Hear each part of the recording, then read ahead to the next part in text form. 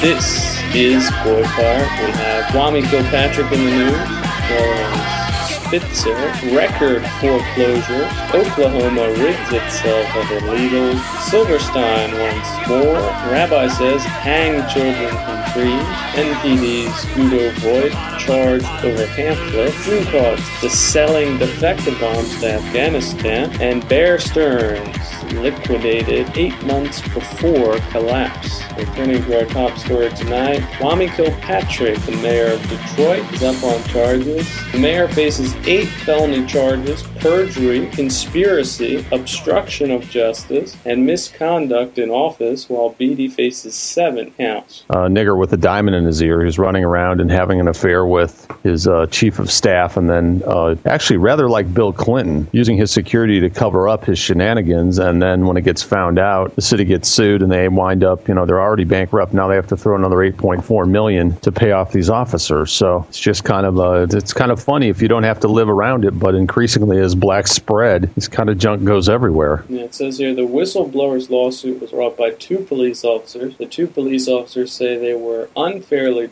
disciplined because they looked into allegations of misconduct by Kilpatrick and his security detail, specifically for investigating claims that the mayor used a security unit to cover up extramarital affairs. Yeah, part of that aegis involved a big party at the mayor's mansion, and there was some sort of imbroglio or something, and they all ended up at the hospital emergency room, and a white EMS driver said that he'd never seen such commotion. He said that they were all dressed quite well. You can imagine dressed to the nines, these Negroes in Detroit with the earpieces, and he knew that they were the mayor's security people. They came in private SUVs, or I guess it's made to look as if they were private, but they're public vehicles. I mean, they're part of the mayor's fleet, if you will. And the stripper involved, I believe it was a few weeks later, she was shot in a drive-by. I saw the video of that, and her car was hit. It was clearly, looked to me like automatic weapons, and I think that's what they said in the video, if I remember correctly. So she's dead. And the wife appeared, I believe it was the wife appeared during the party unexpectedly, and she threw a big fit, you see. And there was some sort of knockdown, drag out, and so I think it was the stripper was taken to the hospital. It was a pretty big mess. And that's just part of it, of course. That's just part of the drama. But in America these days, they love that. As long as they're getting the drama. And as one nigger rapper said, that the white people want to see how we live. To them, it's a big show. And so we have to show them that. And that's what MTV's been doing for years and years now. And that's exactly what they do. I watched a young white girl on live video today. She was featured on live video. They have the new streaming. And she was a good-looking young white girl. And it was nothing but, what was she talking about? She was talking with niggerisms, the usual black patois. And she mentioned Kalamazoo, which I found interesting. In fact, I typed in, some of us were just up in Kalamazoo not long ago. And she was talking about, some guy doing cunnilingus and the female pissed in his face. I mean, this is a young girl, 19, 20 years old, and featured on live video. So this is the kind of a denigrated America that they've built and is crumbling now. To me, it's very much interrelated to the Kwame thing, because this is a Michigan girl, and they're all over the United States. They're all over MySpace. This is how these kids are. They're like the walking wounded with their mental abilities.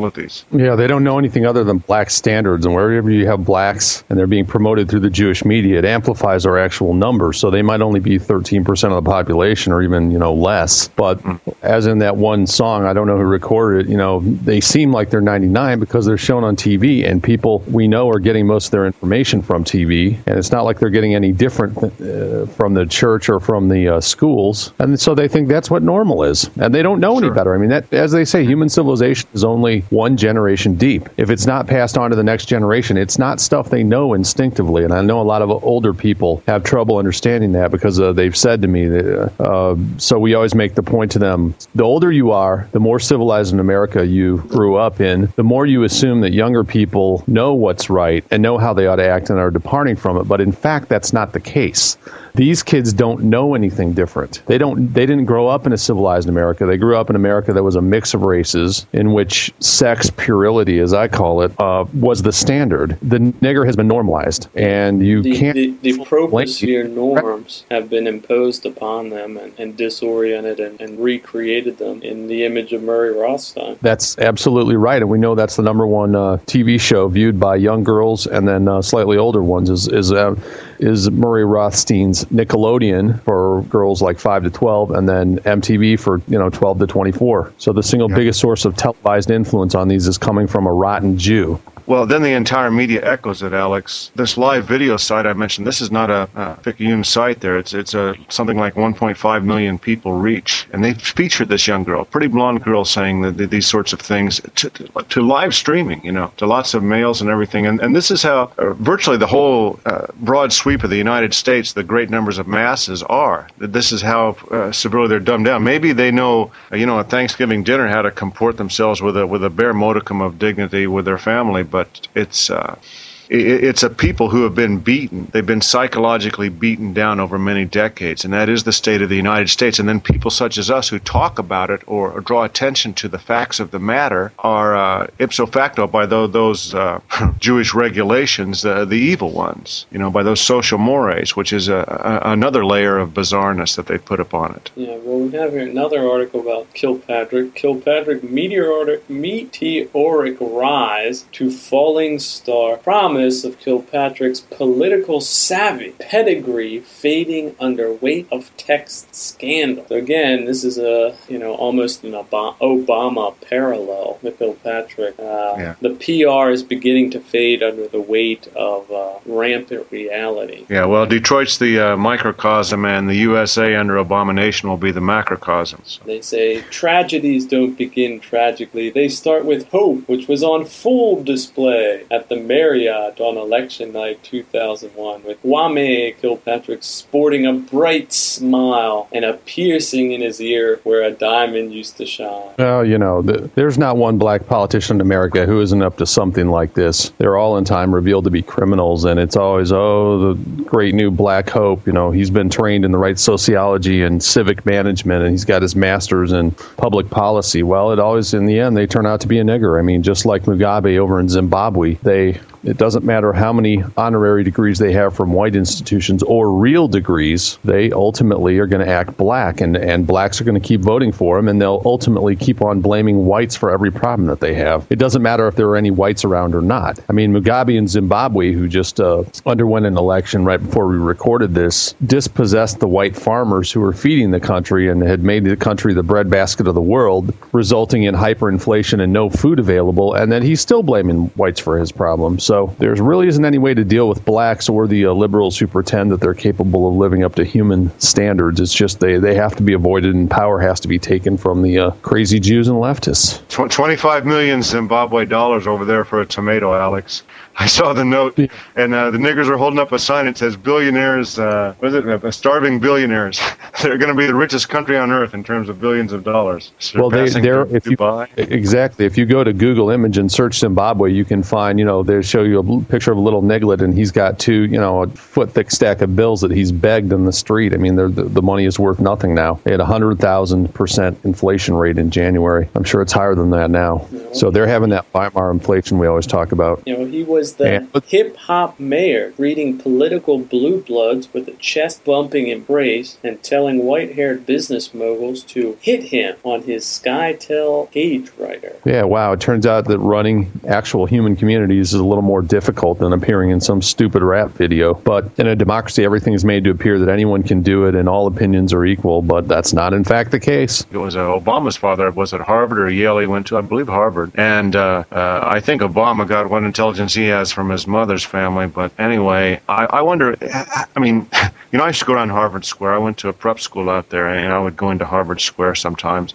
and dream about going there, actually. But how in the world, even if he's there on a sports scholarship, how do they pretend that these guys are making these grades in that kind of an atmosphere? It's just a total pretension. It's like an open secret. It has to be, because there's no way he's competing with these guys in Harvard and scoring reasonably. I'm trying to find. I believe he went to Harvard. I'm not absolutely sure about that, but I know we've talked about him before. Well, any of these top schools, I understand sports figures that they have a big pretension and they just grade them. I mean, they must actually tell these professors, you have to pass him, give him a C or something. They bring him in, like they specially groom minorities who are better looking or more articulate than average, and they treat them like they do congressmen. They bring them in for their special training, and they can get rid of any or abandon any standard they want if they think they're going to be able to produce a generation of leaders. Just like Marion Barry was originally a chemist and had some kind of training, but in the end, it doesn't matter. I mean, like I said about Mugabe, he was trained in Jesuit schools. He went to, I think, the London School of Economics, and he ended up with about 7 degrees and 3 honorary degrees. It doesn't matter, though. In the end, it doesn't change what they are or how they act. Like Superman, Kilpatrick often seemed larger than life. He rolled through the city in a black Escalade with what in 2002 was the largest mayoral security team in the nation. Well,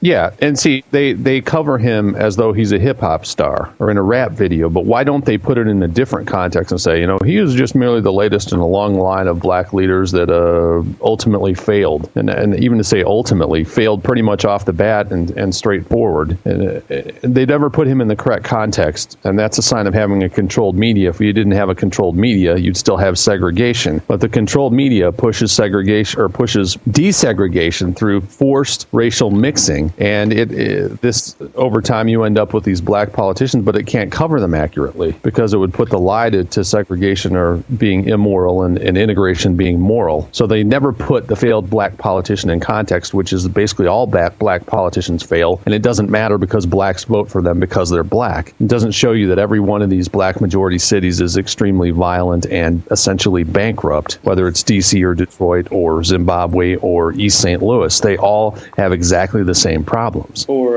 Obama's 13th ward in Chicago. That's right. I saw Obama in Eugene, Oregon in a video. That's where Ken Kesey's wife Nancy made the yogurt. I guess that was some sleepy hippie town years ago, and now the children and grandchildren of those people were screaming for Obama as he entered this big auditorium, and the Secret Service contingent had, I believe it was 3 out of 6 were Negroes. So that's not in proportion to their numbers in the society. So maybe Obama's going to have the same thing. And also, he was elected where Louis Farrakhan's mansion is, and the whole Nation of Islam is I guess, based. 13th district right there. And they say that no one can be elected in that district without the muscle of Nation of Islam, even though there are theological differences, one would think, between Jeremiah Wright and Louis Farrakhan's religion. Nonetheless, on the black supremacy issue, they agree. So after Obama's the president of the United States and these things come out, and he starts radically changing the amount of aid that people give, the United States people give Africa, that'll be another boondoggle. We've already seen Gates and Buffett give away their tens of billions between them to Africa. And Americans have been primed, again, by Jewish thought systems to believe that this makes them morally good and this is what they must do, should do, can do, will do. That's what happened. Hey, Craig, I'm reading here on Wikipedia. Kilpatrick says he has a Bachelor of Science in Political Science and a teaching certificate at Florida A&M, and I believe that's a traditionally black college. And he's a JD, that means a lawyer, from the Michigan State, but has never practiced law. Faces 8 felonies, each with maximum possible prison terms of 5 to 15 years. The Detroit City Council passed a resolution asking Kilpatrick to resign, and calls for his ouster are likely to only increase with him facing felony charges. But Aegis, with a jury of 10 Negroes and 2 whites, or an all-black jury in Detroit, what does that mean? I mean, it's back to Sam Francis's anarcho-tyranny. All of these terms and penalties are meaningless in the uneven application of law, to where potentially and very really whites who commit so-called hate crimes with an added 10-year sentence are serving far more time than someone such as this Boone. And, quote, I look forward to a complete exoneration, end quote, he said after the charges were announced. Yeah, that's a little redundant. That's what exoneration means. But, yeah, he this is not the first thing he's had. I mean, just looking at Wikipedia, he had had, let's see, he charged something like a couple $100,000 in food, lodging, entertainment expenses over the first couple of years of his administration. They're not making any distinction between their personal use of funds and the funds that they have as the manager of the city. And then when they get caught, they blame racism, even if there's no whites around in Detroit. The whites have pretty much fled since the riots back that we used to have Yankee Jim talk about back in the 60s. Drove the whites out of Detroit, which used to be what did they call it, the Paris of Middle America, something like that. They had all the big car factories operating in really ornate buildings. So still great architecture there, but it's just decrepit. So. Well, yeah, it's all squatted or destroyed, vandalized, because the people aren't there. At one time, one of the most innovative and wealthy cities in the entire United States, with Henry Ford right there, with the assembly line production, the Packard plant, all of those automobiles being built. At that time, it was definitely one of the more progressive cities in the entire world, and had yet, cash flow to match. As openly and obviously as these facts are known to white nationalists, and as many times as we repeat them about Detroit, and with Detroit is crap website and so forth, still in all, we're made to be seen as the most radical tellers of untruths and unrealities that walk the face of the planet. It's unbelievable. I mean... Frothing at the mouth haters, Jay? Yeah, absolutely irrational. And all we're doing is speaking fact about this, and especially in places like South Africa and Detroit, where D.C., St. Louis, you name it. And the best they will do is say that's the result of centuries of oppression by whitey. I mean, that's about the best they can roll out these days, which even that isn't much, because that's arguable. And the thing is, this kind of financial chicanery and corruption extends wherever black political power extends. And let me tell you, when we had the rally in Kalamazoo, I drove up from where I am in Missouri. You have to drive up, essentially use outskirts Chicago and then drive around the southern part of Lake Michigan and then up into Michigan through Indiana. And let me tell you, there's more blacks around there than I would have believed. You know how from Chicago you go over to there's sort of Gary. That's always been a famous nigger town. And then but even around there, past there, up into Michigan, there are plenty of blacks around there on that eastern side of Lake Michigan. More than I would have thought. I would have thought that was white and rural, but it's really more racially mixed than heartland kind of white farmer types you would have thought. So there's more and more blacks, and there'll be more and more politicians like this. And again, the key here is the problem is the problem, but the real problem is you can't deal with the problem because you can't describe it accurately like we are here. That's why we do this show, to put stuff like this in the proper context. And the proper context is blacks aren't fit for self-rule. Nowhere, at no time ever in history have they demonstrated that they can run a simple town competently. And that's why whites require a 100% divorce from blacks politically. That's what would be in our interest. That's what would be good for whites, which is our sole concern here. We don't need these people around. We certainly don't want to be bossed around by them. And now we face the prospect of a black being president. And they've got one who's a little, he's half white, so he's a little more articulate than your average black, so he can plausibly represent the fiction that you see on TV of the noble Negro who's going to heal us and bring everything together with his superior spirituality and his hip-hoppiness. But the reality in the end, the same old thing, they're not capable of running cities, let alone running the country. Yeah, well, and they very much have an axe to grind. If you saw, Obama's speech about race, it's the same old shakedown of whitey. Ultimately, whites have no complaints against blacks, but blacks have plenty of legitimate complaints against whites, and we better pay them or they'll riot. It doesn't matter how unthreateningly he says it. The message is exactly the same as the radical ones. We're guilty and they're innocent. We owe them, but we don't owe them. Their hip-hoppiness at the church, though, and the Trinity Church there in Chicago is pretty inspiring on one level. If you like that sort of comedy, I enjoy that. I like to watch that video, and I don't know if you've seen it, but they're singing, and then they're singing. What's the refrain, Aegis? Do you recall what it is? No, not God bless America, God damn America. Anyway, they're hopping around. They have a choir singing. They've got a conga drummer and a guy shaking a gourd. And I didn't watch it, but I know the import of it. He's right about a lot of things, but of course, he hates whites. But then again, he lives in a totally white area. Yeah, and he wears these traditional black costumes that really are only worn by crazy American blacks. The kente cloth and the dashiki or whatever. It's about as African as Kwanzaa. But in the height of fashion in 1968 or 9. Marion Barry wore that stuff too. Yeah, they wear the kente cloth. Yeah, it was a regular jig jamboree, and his great line was, "God damn, if people say God bless America, I say God damn America." No, no, no. He's right about the Zionism, though, as Alex was alluding to, and there's a little bit of irony there, because that's one thing that might pull Obama down. But I don't even think even Zionism can stop America's nigger mania if they get on the tangent to vote for this guy. God damn America!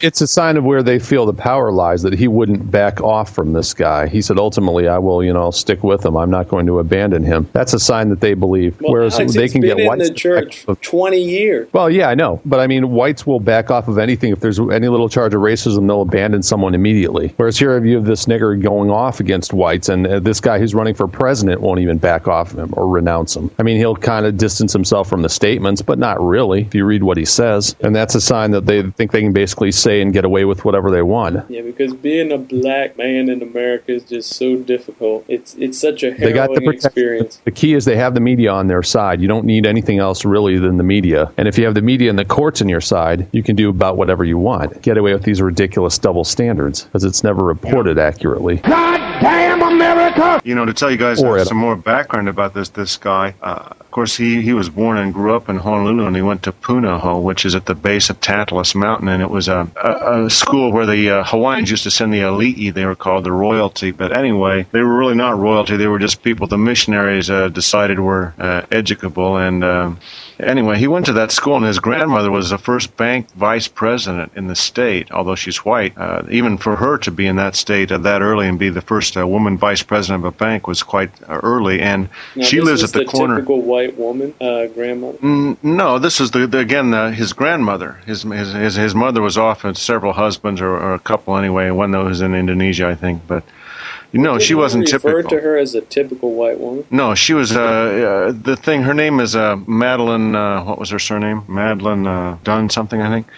She wasn't typical. I mean, they said, people who wrote about it, she was highly intellectual for a woman and so forth, and very iconoclastic, they said. But anyway, he lived with her a long time, and right there, it's a building with big banyan trees in front of it at the corner of Beretania and Punahou, about 3 blocks from Punahou School. And she still lives there. And I drove this guy one time, and I remembered it as soon as I saw it. Jogged my brain when I saw the address where she lived. I looked it up, 411 or something.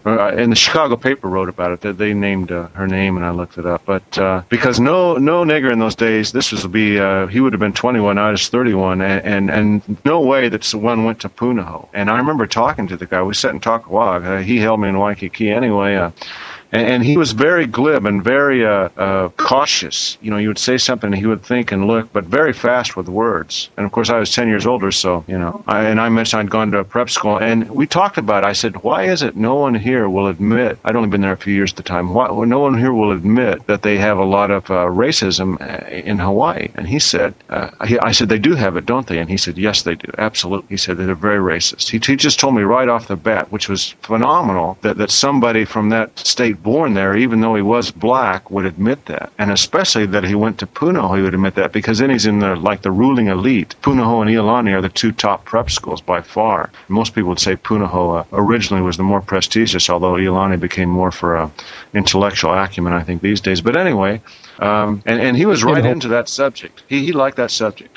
Who set those schools up originally? The missionaries did, from Connecticut. Okay. Yeah, they set them up. So what do they have? Mostly whites, but then they have elite local Hawaiians, and well, that's what in fact, that's what he and I talked about, because now it's kind of morphed to where if you're a local family and you have power, they're not so many whites. There are only 33% whites there, even less nowadays. But a lot of Japanese go there, and they have a thing called William S. Richardson Law School up at UH.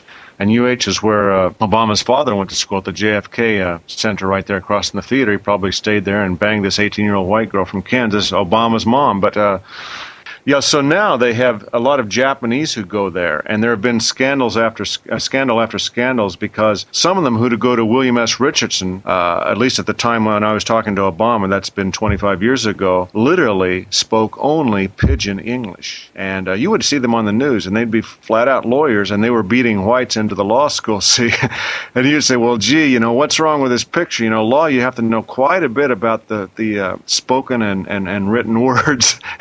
So, he just admitted that out front. He knew all about it. And I remember his name was Barry, too. I even remember because I told my friend, I said, I drove this black named Barry. And I said, maybe his dad's Jewish or something. It's unbelievable. I mean, it'd be like meeting a spaceman. In those days, it just did not exist in the state of Hawaii. So he grew up under anomalous conditions to the extreme degree. So he wasn't in the 13th Ward of Chicago. No. He went there, and he went.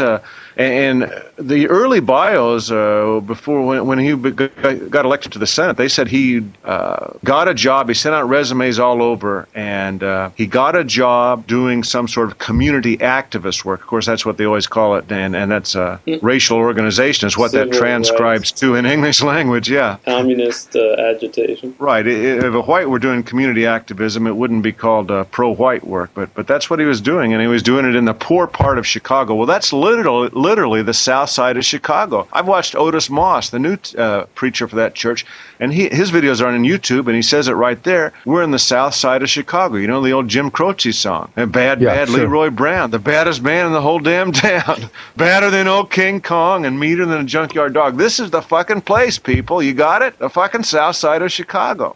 So he was there 20 years after that. Yeah, he was there 20 years listening to this shit. Nation of Islam's running the district, like they do. Supremacism. Yeah, they run HUD contracts all over the country, this Nation of Islam, too. You know, these big, beefy guys, I guess, who were bred by slave masters to be, big junkyard dogs is what they were done. Eugenics. And, it's a mess. This is the America. So Detroit is what the United States is going to morph into on a national scale when this guy becomes the president, no matter what they say, because clearly he has racial preference ideas and black supremacy ideas. They're just all over the place.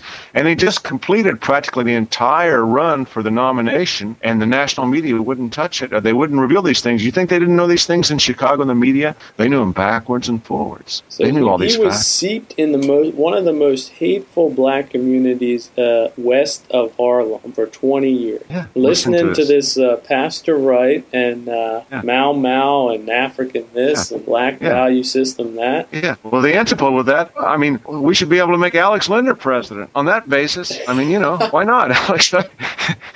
You see what I mean? Fair is fair. They're really just the mirror image in a way of what we're saying, except, of course, they're doing a total irresponsibility, and the black race has no histories of accomplishment the way the white race does. So it's really, but in terms of favoring one's own people, they do what they do just as so-called radically as we do. And the people in the middle in that pudding mishmash are the fucked up ones, the ones like that girl in Kalamazoo there that was on the live video, and all these other kids, and all the junk media that constantly hide these truths.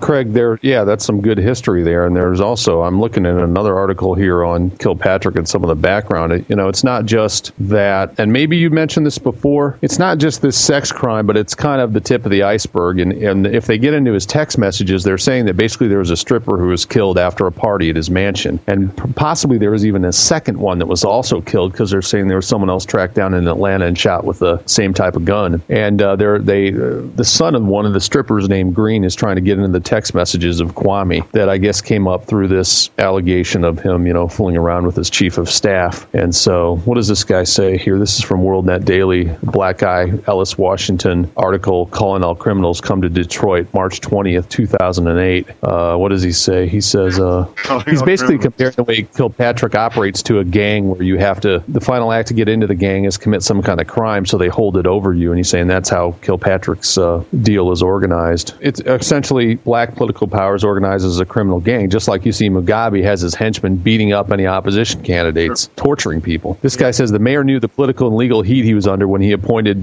Bully Cummings, that's a last name, police chief in November 2003. By that time, it had been over a year since his mysterious party at the Manugian Mansion in October of 2002. So 6 years ago, the mayor, Kwame, with the earring, threw a party the police chief of Southfield, Michigan, Michigan was invited to, but wisely declined, a party that was investigated by Deputy Police Chief Gary Brown, Lieutenant Alvin Bowman, Harold Nelthorpe, and Nelthorpe's one of the ones who accused him of this latest thing. So I was trying to find if he was black or white. I don't know, but there's like 3 officers that are accusing Kwame right now, and barred by Bully Cummings when the investigation got too close to his honor. So, in fact, the very day Officer Brown's investigation memo regarding the mayor's Manugian Mansion party was to become public, one of the 3 dancers at the party, Tamara Strawberry Green, was viciously murdered as she and her boyfriend sat in a car at the corner of Roselawn and Outer Drive, literally around the block from where the black writer grew up in the 60s to 80s. A second dancer at the party, which the mayor and Michigan Republican Attorney General Mike Cox still insist was a, quote, urban legend, was tracked down to Atlanta and reportedly killed with the same .40 caliber police-issued weapon.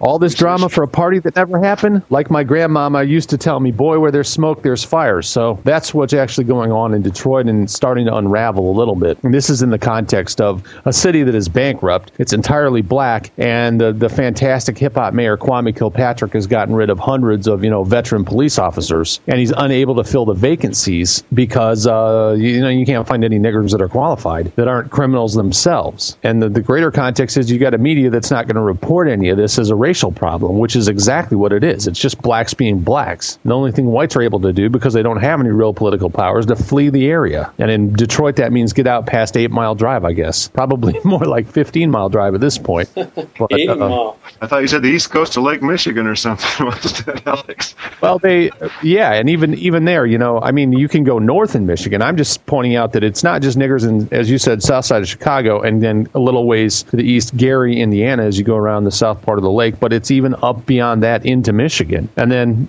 probably in a ways. I don't even know. You'd have to see a whole map of the place. But black populations expand over time because they have so many illegitimate kids that each generation is, larger than the last. So you have these black politicians talking about how bad America has been to blacks. Well, they only ever brought, I think Buchanan claimed, I've seen the claim that they brought, like 9 million blacks were brought to the Americas and maybe 3 million of them went to the U.S. But then again, I saw Buchanan claim in an article recently that only about 600,000 blacks were brought to the U.S. And out of that, they've developed 35 to 40 million people. So America hasn't been that bad to blacks. Which makes sense, because even now, if you look at countries like Uganda, which only now are starting to reach certain levels of infrastructure and medicine, they're projected to have, I think there's something like 10 million. They're projected to have 60 million by 2008. I'll give you an example. When I was in college 20 years ago, and I wrote about South Africa. At that point, there were about 30 million South Africans, of which I think 5 million were white. Well, what is it today? There are like 40 million South Africans 20 years later, and 4 million of them are white. So the population of these nigger areas just goes up over time. Yeah. And that's purely due to the white man's medicine. Because as we see in Zimbabwe, they can't even,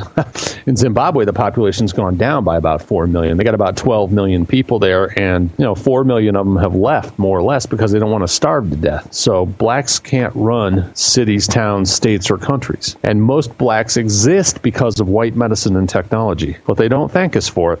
Well, part of that, if I could just go off a little bit about that, Alex, is it's familiar with racialists, is that they're made so uncomfortable by the sheer number of accomplishments of whites. I mean, it's not lost on them, all of these things in science, history, architecture, and everything. So they know that the comparison is there, and it must be profoundly uncomfortable. It would be like, existing in a world where everyone has an IQ of 200 and 210 or something, in a way. I mean, you would be profoundly cognizant of the contrast, and that would be a constant source of angst to your, psyche. So that's another reason for separation, to allow people to be who they are. That's why the blacks in Detroit seem to really enjoy it there. And the same in Atlanta, and the same in Compton, and the same wherever they are together. Yeah, Houston, New Orleans, Philadelphia. Yeah, that's right. Else, why would they stay together? Yeah. Well, turning to the East Coast, we have Eliot Spitzer in the news, a Jew, governor of New York, of a long line of Jews in New York. But here's the story. Federal investigators have developed information that the prostitute, whom Eliot Spitzer is said to have met in Washington last month, has some relationship with a man who the authorities authorities contend is an associate of organized crime, according to people with knowledge about it. It is unclear on Friday whether the investigators had determined the precise nature or timing of the relationship between a 22-year-old woman and the reputed organized crime figure, a building contractor now under federal indictment in a separate case in Brooklyn. In any case, this is just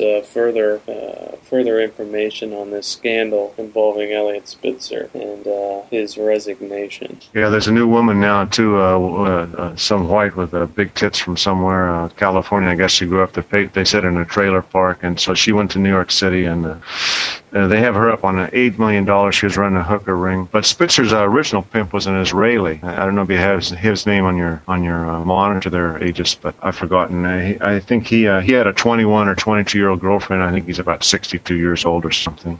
And you can't help but wonder if this fellow might not have had connections to Israeli mafia. And they said that also some of the Goldman Sachs people definitely wanted Spitzer to fall.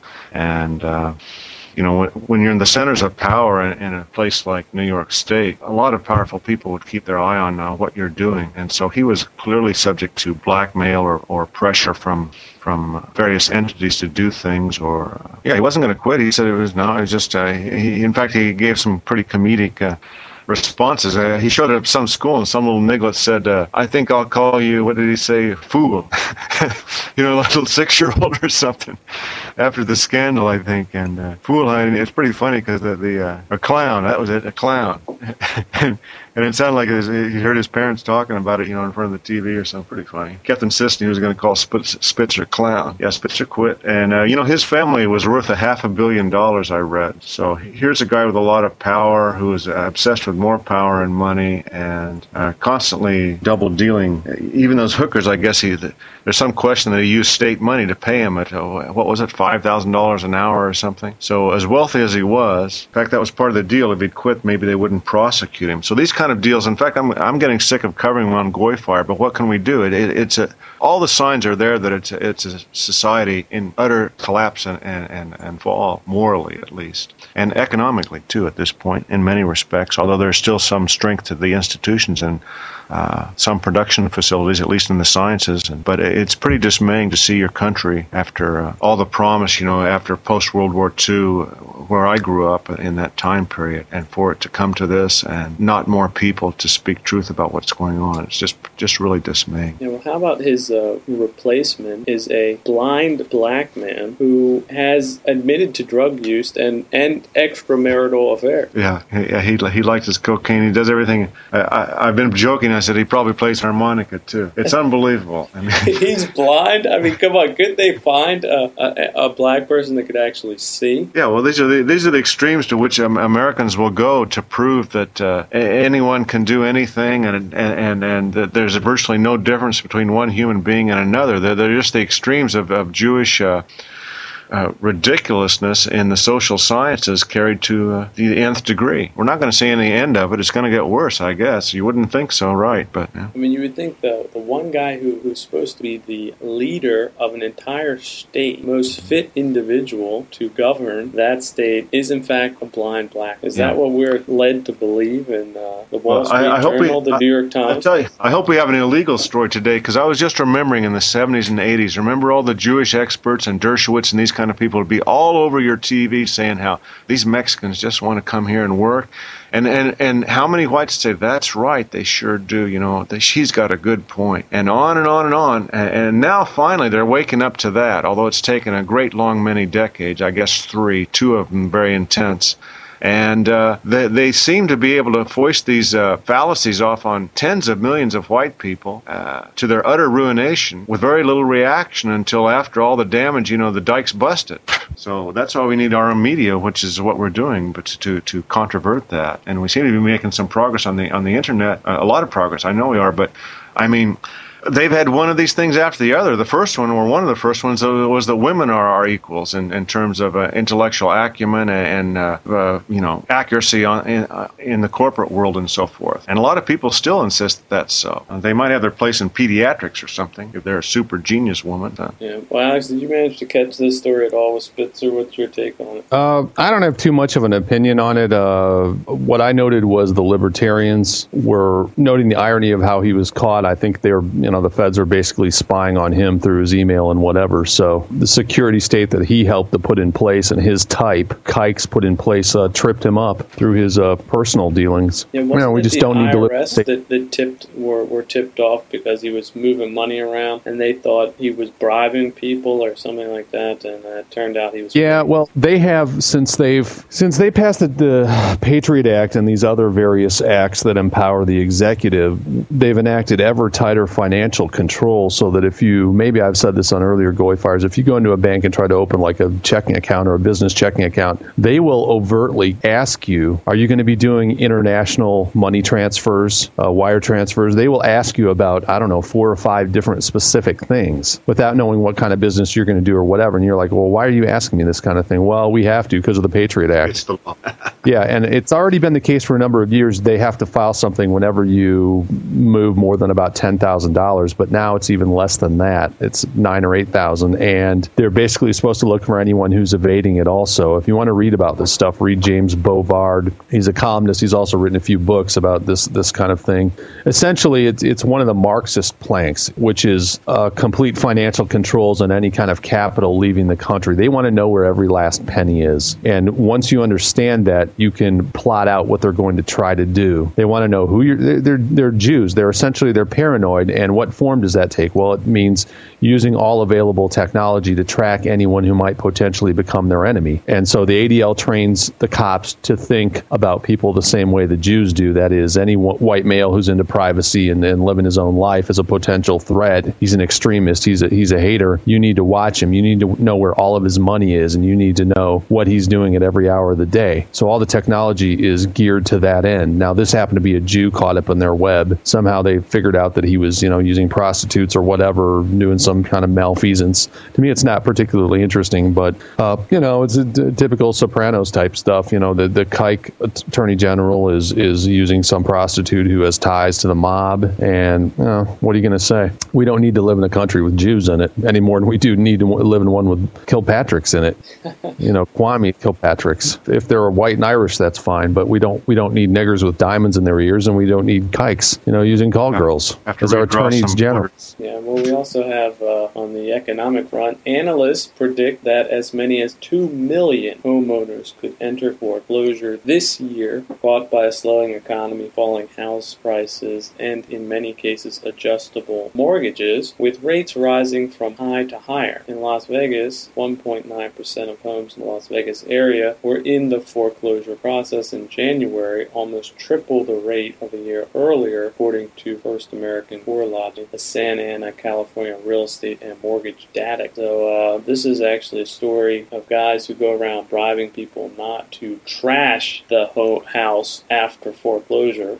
Yeah, well, it makes sense. If they're not going to live up to their loan, why are they going to depart the premise they can't pay for? It's just most of these resolve back into some kind of a moral problem. And I guess one of the lessons here is if your house goes up in value, like it goes from $100,000 to $400,000 or $500,000, you might want to think about cashing out right then, because unfortunately the whole psychology is against it, but it doesn't go on forever. And a house is a depreciating asset, and if you don't think that's true, you take a look at a house, one of these houses that's unoccupied, and look how fast it degrades. There's a lot of money required to go into upkeep the house. Now, like I say, a lot of these little itty bitty houses, that are worth $50,000 or $100,000 or $200,000 through all of this easy credit made available by the Jews, like Bernanke at the Fed, and through the giant banks, their houses came to be overvalued as people got into speculation and then took giant loans against what they thought was the everlasting value or price of the thing. And now that the housing prices have gone down, they're being foreclosed, and in a rage, they're trashing the places, as the article we're talking about says. And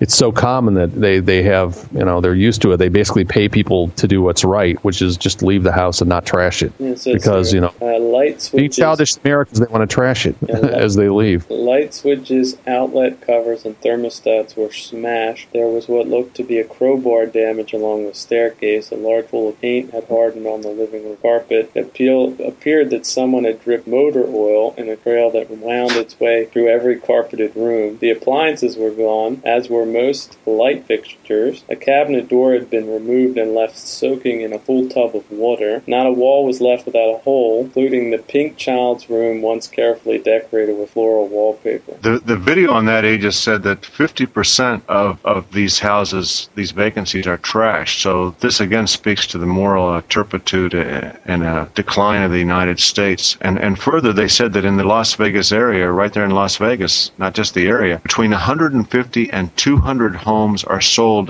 there every day, by the county or the city authority, whoever's overseeing the auction. So every day between 150 and 200, and 95% of those, 95 out of every 100 remain unsold. And one guy who goes and offers them this money said that he paid one fellow $2,800, and the fellow said it would be in the bank's interest to pay me to the max and so forth. And he said that some people have poured concrete, cement down the toilet. So this is how fucked up the country is. And these are some of the same assholes who are calling us racist and saying how terrible we are. So fuck you people who think that. We're tired of dealing with you. You're some of the self-same people who are really morally, really superior. Go right to hell. We know. Yeah, there's no connection between people except money under a hyper-capitalist system. Yeah, Jewish America. That's right. That's what the Protestants the country. So they don't feel any connection to the bank. The bank's not a local bank. It's a national bank. The bank doesn't care about their credit worthiness. It's just trying to make money itself. So fuck you. Fuck you. So that's what we have, a whole cycle of fuck yous going around. Here. But they're not even worried about going to jail about it. Not even worried about the lawyers. They don't care. Why? There's too many of them, I guess. They don't care. I mean, that's it. That attitude is no one feels any connection to anyone else. So fuck you. I'm going to use you for whatever I can get out of you and then abandon you. But here in 2 paragraphs is what went on. And this is a microcosm of the entire country and a lot of the West. All right. The owner, a 43-year-old man with 2 children, spoke in the condition his name not be used, says he bought the property in 93 for $140,000. 3 years ago, he had the house appraised in 2005 for $440,000. So from $140,000 to $440,000. And he took out a $207,000 home equity loan to pay off credit card bills and buy his wife a new van. His initial payments were an affordable $1,800 a month. He fell behind, however, after he went through a divorce and his landscaping business faltered just as his interest rate was rising. He worked out a payment plan with the bank. He borrowed heavily from his father, but including penalties, his monthly payments rose to $4,000, and after 2 months, he ran out of money and the bank foreclosed. So there you go. I remember that boom. He could have, I guess we can teach white people, look, if you're in a $140,000 house that suddenly is priced at $440,000, you might want to just sell that instead of taking a loan. Sell that. Don't take a fucking loan on it. You have to pay loans back. I mean, sell the house, take the $300,000 in profit, use $100,000 to pay off your bills, use $10,000 to buy a car for your wife, and fucking stick the rest in the bank. How fucking hard is it? But the psychology of it is, it went up to $440,000. Fuck, why it might go up to $800,000? And if I sell it when it's $440,000, I'm going to lose that extra money. You know what they say about the stock market? Bulls make money, bears make money, pigs get slaughtered. Sometimes you just want to stick your feet in the bank. In 93. I'm just saying what he could have done versus what he did. Now, of course, he didn't know that the market was at the top, and he probably figured, well, it's going to keep going up forever, because that's the myth that is peddled by the real estate people. And there's a great blog that discounts all this and talks about the psychology behind it at great length called Housing Panic at blogspot.com that I read sometimes. But that's it in a nutshell. $140,000 house, I guarantee you, is probably, probably wasn't even 1,500 square feet, if anything, and it goes up to 440. So what does he do? He takes a $200,000 loan on it. To me, it's a bizarre way to think about things. But evidently, a lot of Americans look at stuff that way. It's funny. I actually remember my mom when I was a kid mocking some commercial on TV, and maybe you guys may not remember this, or maybe you will. This had to have been like 20, 30 years ago, and it's just one of these breezy commercials. And my mom was just, oh yeah, I just wrote a check in my Equiline. And that was the whole thing. It was people doing exactly this. I just wrote, I just wrote a check, I just got a gigantic mortgage based on the assessed value of my house. And my mom was just, making the point, it's not that fucking easy. These people, it's light and easy. And then all of a sudden what happens? Well, you go through a little personal trouble, and all of a sudden that ARM starts going up and you don't have the money, and boom, this guy couldn't keep up the charade for 2 months when he had a downturn, and all of a sudden he goes from $1,800 a month to $4,000. I just wrote a check on my Equiline. You know how easy it is. That was a big national commercial, probably, I don't know, probably in the 80s. Yeah, and it's not easy. Cruising the wreckage of the Las Vegas property market every day in his silver Cadillac Escalade, the 38-year-old Mr. Carver has developed a connoisseur's eye for pointless destruction. Speaking of a home that was left vacant, the original owner bought the house new in 2003 for $131,000. A year ago, Mr. Carver says it could have fetched $250,000. Aegis, let's try to get some value out here to white people. The thing you want to do, you got to be careful. And if you want to speculate, I actually encourage that. But you have to check what you do against reality, and you have to be careful. The way you want to do it is you want to go against. They're saying, oh, get these easy checks to get this money based on the value of your house. Well, the value of your house can go down, but you're still left holding that loan. And if you can't pay that loan, then boom, all of a sudden you have nothing. You're out of your house and you're bankrupt or whatever. And the only fun you have in life is trashing that house on the way out the door. But what you could do is sell that house what do you want to say? If it doubles or triples in value, sell the damn thing, rent for a while, wait for the market to crash, then step back in and buy that same house again for, maybe $200,000, and then you've got the exact same house or one like it, and you've got a couple $100,000 in the bank you didn't have 5 years ago. I'm sure there are plenty of smart people who did something just like that. I can tell that from reading the housing panic blogspot.com. That's what the smart people do. The dumb ones did what this guy did, and they got in over their heads and lost it. So the fact that the value of housing goes up and down is a reflection of the Feds dumping money out there that people are using to speculate with in real estate and in the stock market. You have to understand that what goes up can go down. The stock market doesn't go up forever. Housing doesn't go up forever. It goes up and it goes down. So don't be like these morons. Be smart. If you have something where you can make a lot of profit off it, take that profit. Stick that money somewhere. I'm not even necessarily in the bank. Get some tangible value out of it. Don't use it as the basis for taking a large loan. I mean, that's just, to me, the psychology of that is just insane. It's got to be very, very painful knowing that you're sitting there day to day and you owe $200,000 that you got at a rate that can vary. I mean, how scary is that? Why would you do that? You would only do that if you thought that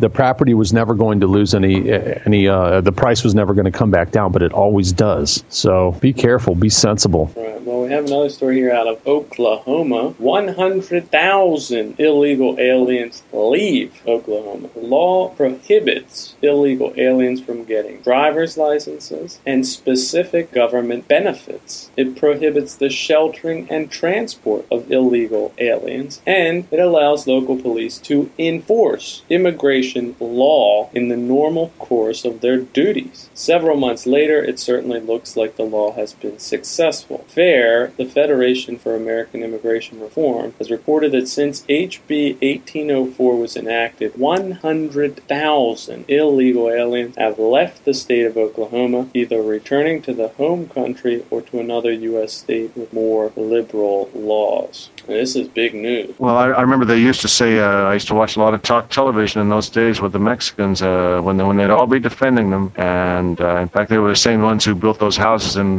Vegas we were just talking about that were so cheap. But anyway, they would constantly make the point, the arguers for the invasion, who were quite often Jews, disproportionately Jews, that there's no way, it's just too big a job for law enforcement that all of these people could be held accountable. There aren't enough courts, aren't enough police, aren't enough judges, and then we'd have a constantly churned up, stopped up legal system whereby nothing would get done because the sheer enormity of the problem precluded laws being affected to it. But when it comes to they're stopping our freedom of speech, they can figure out ways to do that on a massive level. How many words you speak every day, the average person? That's something they can manage that, though. They don't have any problem with that. But back 2 decades ago with the Mexicans, no way to handle it legally. And now we see it's kind of like carrying weapons, They always say that they carry laws, and in every place where they affect them, crime goes down. Anyway. Yeah, this is just perfect proof that, the invasion is a political decision. And like Craig said, they're softening you up by claiming that, it's inevitable and there's nothing that can be done about it. That's complete bullshit. There are multiple things that can be done about it. One, you post soldiers there and just shoot anyone who tries to come in. That would dry up the flow overnight. 2, you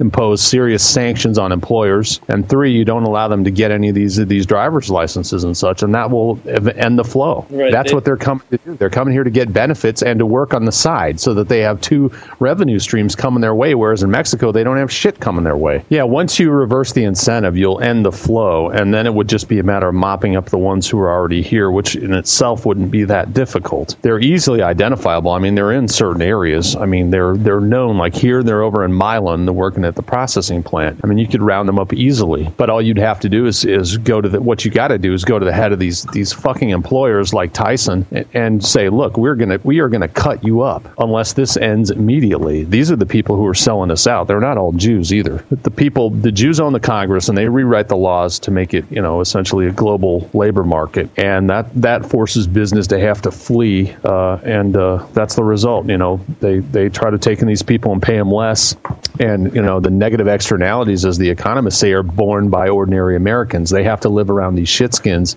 playing their crappy music, stealing stuff, just being all around scumbags the way Mexicans are. So is this just a clear case of political mismanagement? Well, I mean, we also know here at GoyFire, we know about the Jewish ethnic agenda. That's the other part of this that is never discussed. Some of the financial incentives of big business and of the Republicans and Democrats are discussed even in the controlled media, but the Jewish angle is never discussed. And that's the real driver behind the open borders policy. Jews want to play divide and conquer, and to do that, they need people to bring in here to play off against whites, who are otherwise 90% of the country before the immigration law was reversed under Jewish pressure in 1965. Before 65, it was 90% white and about maybe 10% black, and it was segregated, so the two communities weren't hurting one another. Well, in reality, the blacks weren't hurting the whites because they were segregated. The Jews reversed segregation, and they opened the borders to Mexico, and now 40 years later, we have a country that's only 2/3 white, and a lot of those are nominal whites, and there's another 100 million of the 300 million are out-and-out muds who are highly destructive. Many don't even speak English. They come here for our benefits and to take our jobs. And finally, we're starting to fight back a little bit through the official established process. And it's only made headway in Oklahoma, apparently, at the state level and among a handful of little towns. But there are so many activist lawyers. And again, law schools are dominated by Jews, and they have the backing of the press that's owned and edited by Jews, that they are easily able to mount fights against the few local places that go out of their way to pass laws against these illegal invaders. So that's where we stand, and we're the only ones. GoyFire is the only place you're going to hear about the Jewish ethnic angle driving our invasion policy, our immigration policy, which is that they don't like to live in a country that is a majority of whites and Christians. They hate Christians and they hate whites. They want to destroy homogenous European American countries, whether in Europe or whether in America. And they do that in part by opening the borders to these people from the third world.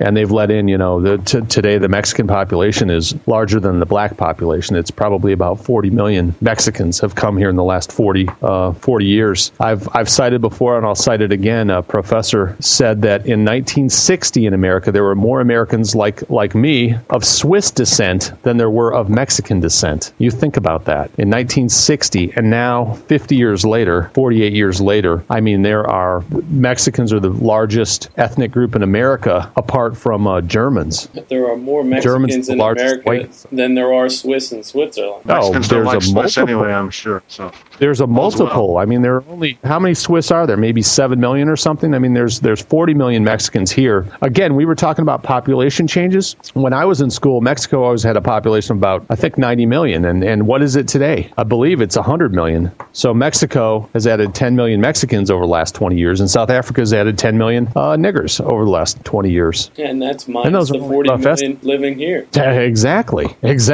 How do you figure that? I mean, those are good Catholics down there, Alex, as Buchanan would tell you. Well, and it's not just Mexicans. I mean, there's people from Brazil and from El Salvador who are also here in large numbers, and it's also Africans who are here in large numbers. But yeah, that's how it's going. And we whites have what's good for whites. That's what concerns us here. What's good for whites is living in a white land where we have the lowest common denominator is much higher than it is when we live in a land that's it's mixed with these people from around the world, these people of failure from the sewers of the world. You can't run a country with Nigerians. You can't run a country with Mexicans or El Salvadorans. They have nothing to do with what we do. They don't live the way we want to live, Norman Rockwell type lives. Middle class, where everybody's on the same page. They're not obsessed with money over every other value. They have decent morals. And, you don't have to lock your car or your door when you go outside. Is that the kind of America we live in today? No, it isn't. It's the farthest thing from it. You have to lock your door at all times. You have to be on guard. And the only way we can get to the kind of society we want to live in is to reconstitute it on a racial basis. Race has everything to do with the kind of country one wants to live in,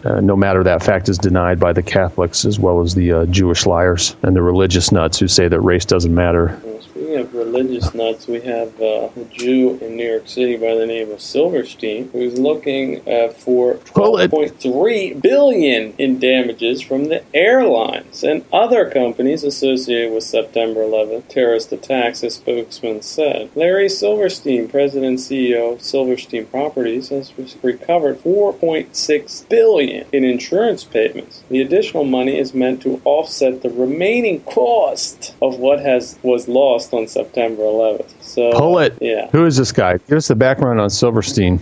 Yeah, Silverstein was the property owner or manager, or I guess the owner of the World Trade Center, and just mysteriously insured it to the hilt against terrorist attacks 6 months before a terrorist event happened.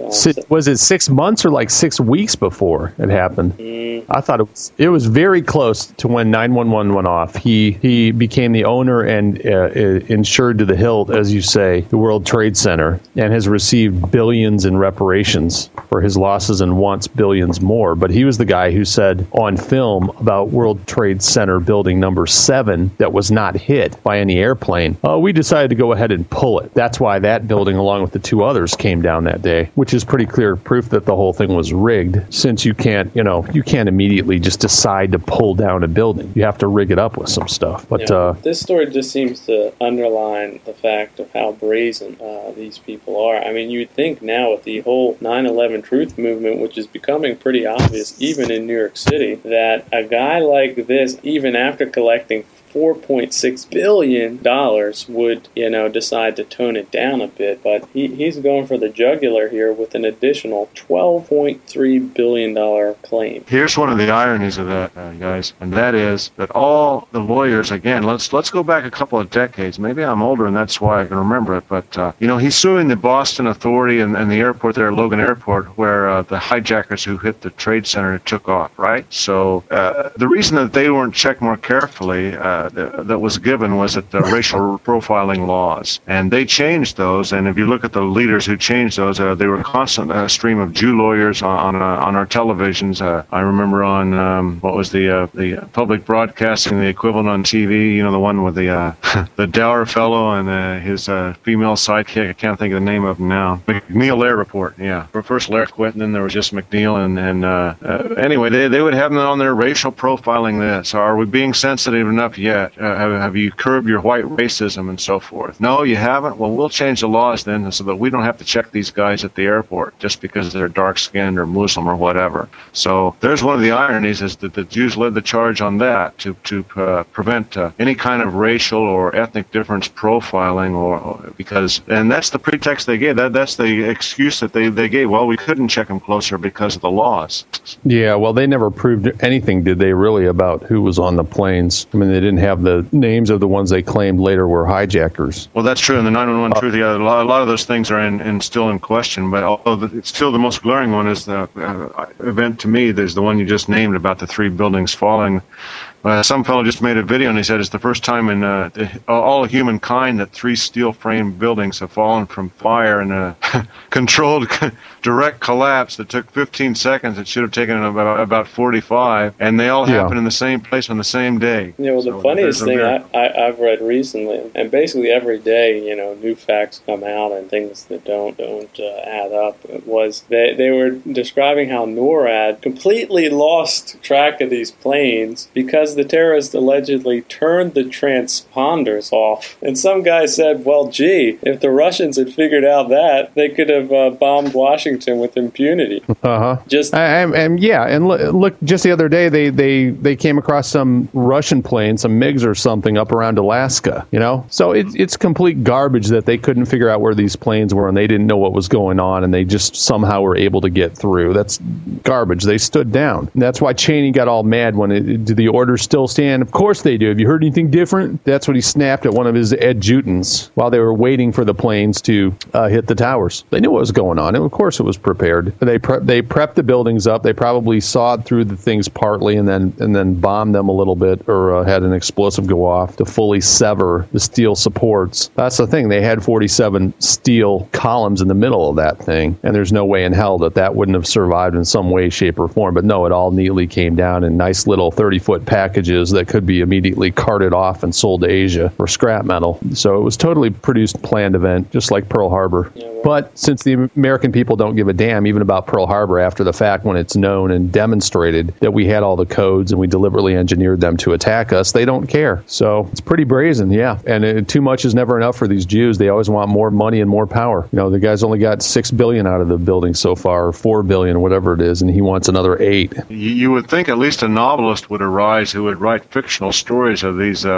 big kite personages getting mass assassinated in a fictional society that's a better world, so to speak. But you know what, Craig? There actually is one that came out. It's not precisely about that. It's more about Jews producing these pretexts, mentioned in the column by Paul Craig Roberts. I can't think of the name of the book, but it is about, I guess, the Mossad and the insiders in the U.S. nuclear bombing an American city as a pretext to war with Iran. So was that Des Moines, wasn't it? I think I read your. I can't remember. It might. I think it was L.A. Actually was the city that they nuked in the novel, and apparently it's not a great novel. But so far has this kind of talk that we're engaged in here gone, and so common is it now to understand what's actually going on at the top of the U.S. government that it's already turned into a mainstream novel. People are already that knowledgeable, or they would say that's cynical, but it's just knowledgeable. They understand how these things operate. I mean, if you know a little about the Mossad and you read about it, you read Victor Ostrovsky's books, you see the pattern. And the World Trade Center demolitions fit the pattern exactly. Yeah, and this is what the Mossad does. It creates false flag operations in order to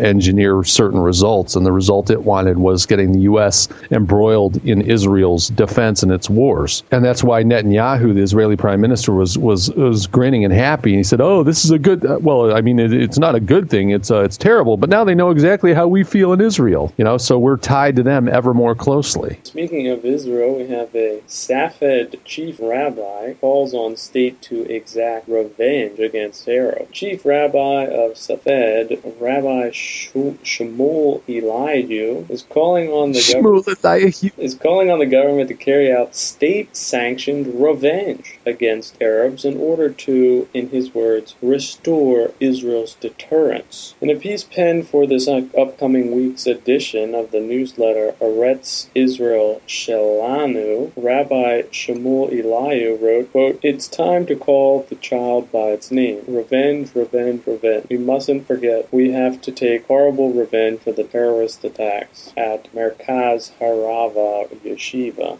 referring to the incident in which 8 students were killed earlier this month. Yeah, well, he says, I'm not talking about individual people in particular. I'm talking about the state, Eliyahu wrote. The state has to pain them to the point where they scream enough. So as you see here, they're always against collective guilt. Well, that's what they believe in completely. He's not talking about the people who did this or inspired or whatever. He's saying whatever. He doesn't care who they take it out of. He wants a lump of flesh taken out of Palestine. They're collectively guilty. Of what? Well, really, of not being Jews. That's the Jewish attitude toward all non-Jews. You are collectively guilty. And remember that this action, this killing of these 8 Jewish thugs that are being misrepresented as high school students by the liars at Fox News, the professional shills and sellouts and traitors at Fox News, remember that this was preceded by the murder of 120 innocent Palestinians by Israel. So the revenge taking was coming from the Palestinians who are living in a concentration camp that suffers from blackouts and economic embargoes and Israeli tanks on every other street. So as always, complete misrepresentation by the Jews and extreme viciousness exemplified by their behavior and their actions and their mentality. You see how they they think. They just hate all non-Jews. There's no other way to put it.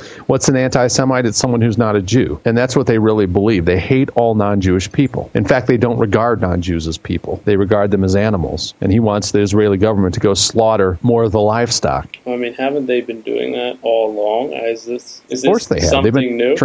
They've been torturing the Palestinians for decades now, but we don't hear about it in American media. All we hear about is like someone put, on VNNforum.com, I mean, someone puts, well, when the 8 Israelis were killed, that's on page 1, but the fact that 5 American soldiers died that day is, on page A17. So Safed, Israel's concerns are made to outweigh American concerns. It's like our whole nation is set up to just do whatever helps Israel and screw what's good for us. Well, that's what we're saying. That's why we do the show. Look at what's good for white people is what matters, and we have to identify as whites in order to fight back against these criminals who take all of our money and our arms, as we'll see later in the show. This rabbi is the chief rabbi of Safed, which is listed in Wikipedia as one of the 4 holiest Hebrew cities, Jewish cities. And one of those listed of those 4 cities, other than Safed, is Hebron. And Hebron's in the West Bank. It's not a Jew city. It's the Palestinians are supposed to have it, although the Jews literally control the center of Hebron.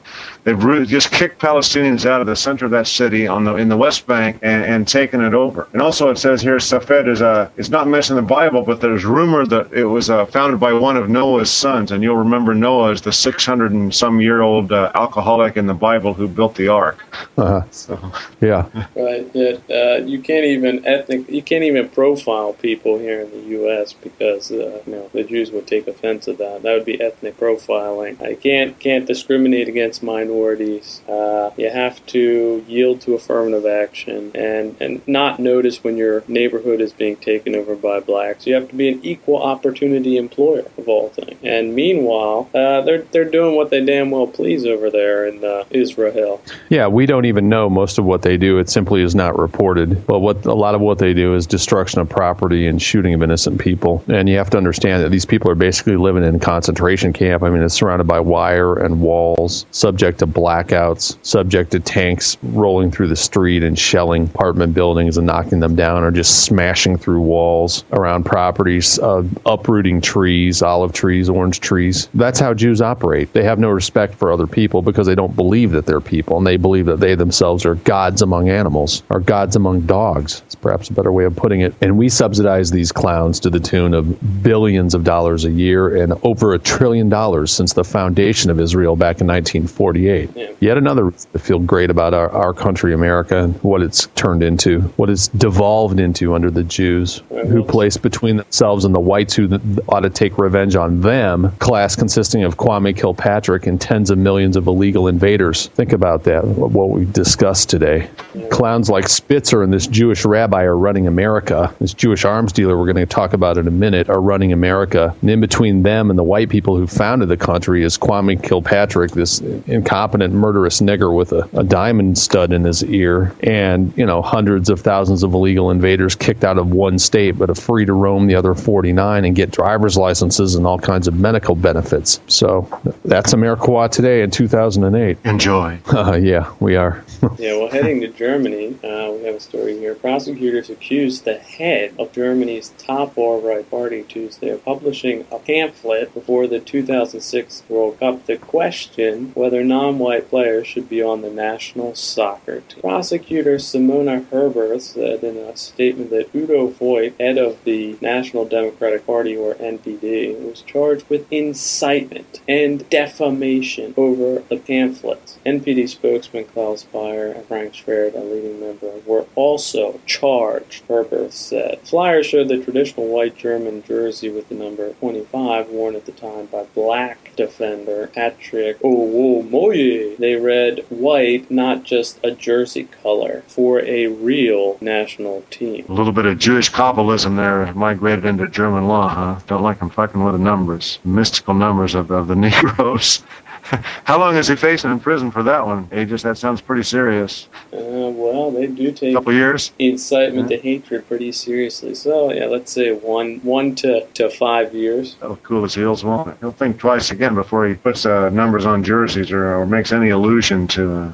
Alex had an article linked on VNN Forum, GoVNN.com, the front page, and I looked at that and it says that now in Germany they're claiming that the Jews are telepathically that was a satire, actually. If you read it, I just skimmed over it and saw one quote, and I thought it was real. But then when you read it, it's satire. But like good satire, it's not too far off. It's plausible. But yeah, I mean, murder, rape, publishing a pamphlet. I mean, this guy's being prosecuted for publishing a pamphlet. What? Yeah, I mean, this is what it's come to. And yet at the same time, Germany's a free and democratic country, and you have freedom of press and freedom of speech, freedom of opinion. No, you don't. Can't publish a pamphlet saying there shouldn't be non-whites on your national team. Alex, that was putting ink to paper here and distributing it. So this you might be underplaying the seriousness of this offense. I mean, this is just beyond ridiculous. And this stuff is never reported in America or in Canada. I mean, right now, up in Canada, you have a battle going on over the Lemire case, where Lemire is defending against the Canadian Hate Commission, which is kind of the star chamber that does the work of the Jews and their cat's paws, like Richard Warman. And only now are they talking about free speech concerns there because Muslims have started to bring charges against Jews under the laws Jews created to persecute whites. And so when Jews start becoming the targets of these laws they set up to harass whites, why then it becomes a free speech issue and it should be written about. And so you have the columnists who are almost all Jews themselves, like Jonathan Kay and Mark Stein, to name the two most prominent, writing about free speech. And of course, the only thing they ever mentioned besides Ezra Levant and I forget the other Jew Mark Stein himself, who were subject to attack under these laws, is the Fleming Rose case, who's a Jew over in Denmark who published the anti-Muslim cartoons. So free speech means the Jew's right to criticize anybody, and hate speech means the Jew's right to attack anybody who criticizes him. So as usual, the Jews are trying to have it both ways, and part of their control over a country like Germany is saying that you can't resist their policies of forcibly integrating Germany with non-whites. You can't say that your national soccer team ought to be purely German rather than have a stray Nigerian or two on it, or you get persecuted by state prosecutors, potentially thrown in jail for years, as has already happened to Ernst Zundel, Horst Mahler, Sylvia Stoltz, to name but three of the people we have at VNNforum.com in our Speech Martyrs subforum. Germar Rudolph, quite right. All these people, you go to VNNforum.com, go to our Speech Martyrs subs, you'll see all the men who are in jail across Europe for things that they've said that their Jew-controlled governments don't want them saying. All while these same Jews and the media they control are insisting that these are free and democratic nations with a complete right of conscience and right to an opinion, but they in fact do not enjoy those rights. And that's why we do this show, because this needs to change, and the only way it's going to change is if whites organize around their racial identity and fight back against the Jews who are persecuting them. Well, speaking about Jews, we have another TJB, and this title of this article is "Supplier Under Scrutiny on Arms for Afghans." So since 2006, when the insurgency in Afghanistan sharply intensified, the Afghan government has been dependent on American logistics and military support in the war against Al-Qaeda and the Taliban. But to arm the Afghan forces that it hopes will lead this fight, the American military has relied since early last year on a fledgling company led by a 22-year-old man whose vice president was a licensed masseuse. Yeah, with an award last January of a federal contract worth as much as nearly $300 million, the company AEY, which operates out of an unmarked office in Miami Beach, became the main supplier of munitions to Afghanistan's army and police forces. So, yeah, you basically got a kike here who's barely 18, who's supplying defective ammunition and arms to Afghanistan under these government contracts. I mean, this is just part and parcel of Jewish corruption. It's corruption you see wherever Jews dominate politically, because that's what they are. They're essentially a criminal genetic clan, and they're going to network with each other, like Eliot Spitzer up north in New York, down to this little kike who's 20 years old or 22 years old down in Miami. It's the same corruption, and he's buying old, unstable, low-quality ammunition and occasionally supplying it to the troops out in Afghanistan, or the Afghanis who are fighting with us, and making a huge boatload of money off of it all the while. And now it's finally come to the fore. I mean, if you people don't think that our government is controlled by Jews, how do you explain story after story after story in which anybody who stands athwart the Jewish agenda is being persecuted, whether in Germany, whether in Canada, or whether in the U.S., while the Jews themselves are making out like bandits? They're killing and shooting everything that moves. They're supplying defective munitions to make a bunch of money. And let me tell you, I remember seeing some movie. I wish I could recall the name. When I read the story, I thought of it. I can't recall the name, but it was a movie made by Hollywood after World War II, but probably before 1965. And it was about a Goyish type doing exactly this sort of thing. He knowingly signed off on defective airplane parts, which led to American flyers getting killed in the war because he wanted to make some profit. And of course, as I recall from the movie, the Goy doing this had a German surname. He was no Jew. So the Jew uses his media control to invert reality. In the Jews movie, the Goy is the bad guy. But in reality, as we see from this article, the Jew is the corrupt businessman. The Jew is getting people killed by supplying them with substandard ammunition and armaments. So that's why we do this show, because no one else is going to point out to you the ethnic connection here and what's actually going on. You read it, you think, oh, okay, well, they got a bad supplier, they get rid of them, no. The whole complex is controlled by Jews. They steal all of our best technology and they either sell it to China or use it in Israel or do both. And then the crappy inferior stuff they supply to our army and our friends, our allies in Afghanistan, and make a boatload of money off of it. Or you got this other Jew selling nuclear triggers to Pakistan. I mean, our government is controlled by Jews. And this story is just one manifestation of that control. How in the world else is a 22-year-old kid going to get a government contract for $300 million to supply arms to the army?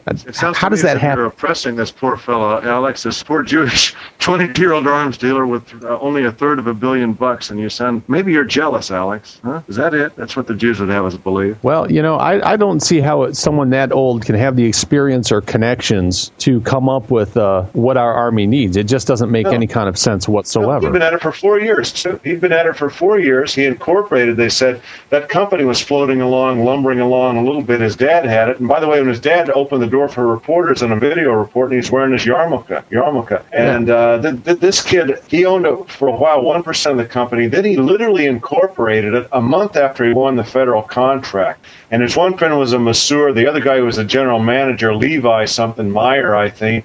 He said he's going to walk away from it now. He said, I'm finished with that. And then the Jew Henry Waxman, I have the PDF and I'm reading it. The Jew Henry Waxman in the Congress has written him this real formal letter. Mr. Meyer, I believe his name is Levi Meyer, you are commanded to appear, and so forth and so on. It looks, I don't think he uses the word commanded, but all filled with officiousness. Bring all the records that you have. We want to know the details of your business. And meanwhile, these kids are probably sitting around smoking pot, and talking ebonics almost, really. These are fucking operators, Craig. DC is full of them. I mean, I saw people, who worked at my company, and then they would go and they would work at the Washington Times, or they work at the for Israeli defense contractors. They're all fucking network. That's what you They're suckers literally out of living white people's lives for us. What you white people living in the middle of the country don't grasp is that the country is run by a tight network of kikes operating on the East Coast, essentially, and also on the West Coast. They all know each other. They're integrated. They employ each other. They're nepotistic, and they operate this country to their advantage.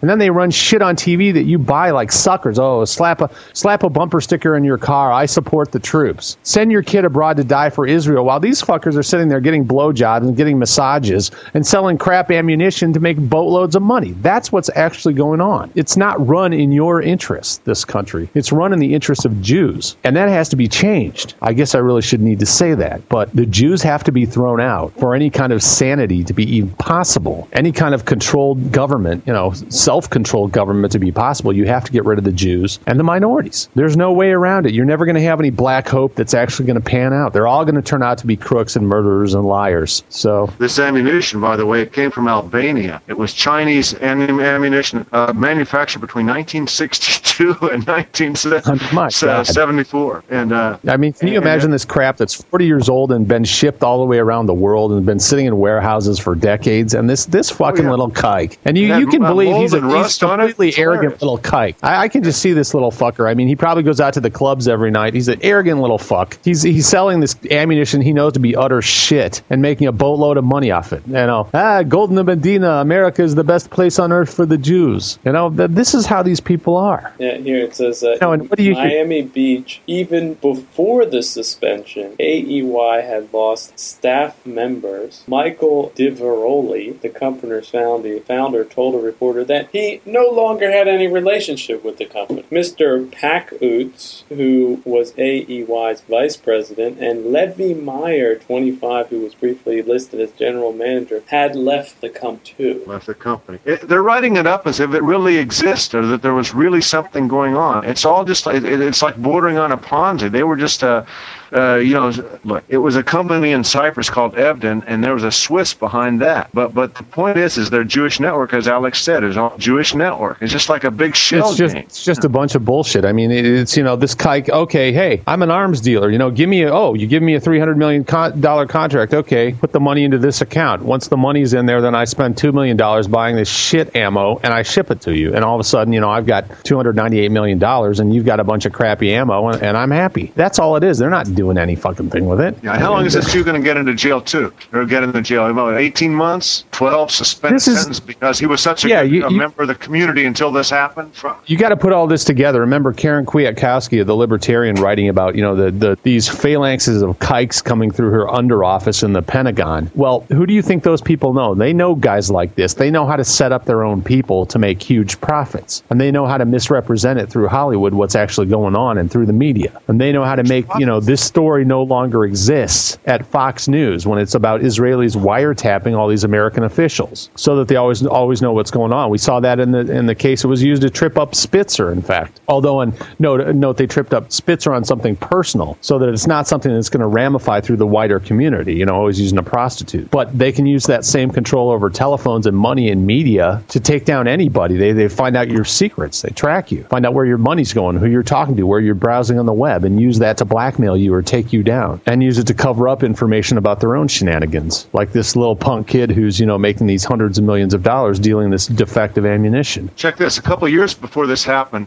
he and one of his partners there beat up a parking lot attendant so severely he was charged with a felony, and he went into court and said how he was a well-known, he's working hard for the government to stop terrorism. This is what he told the judge and so forth. Can you imagine some judge watching some snot-nosed little know-it-all kid doing this? It's unbelievable. Mm-hmm. I mean, this is the kind of kid you see out in the South Beach MTV Beach Party with the niggers hip-hopping. He was just the fucking same, and then his dad said he was a genius.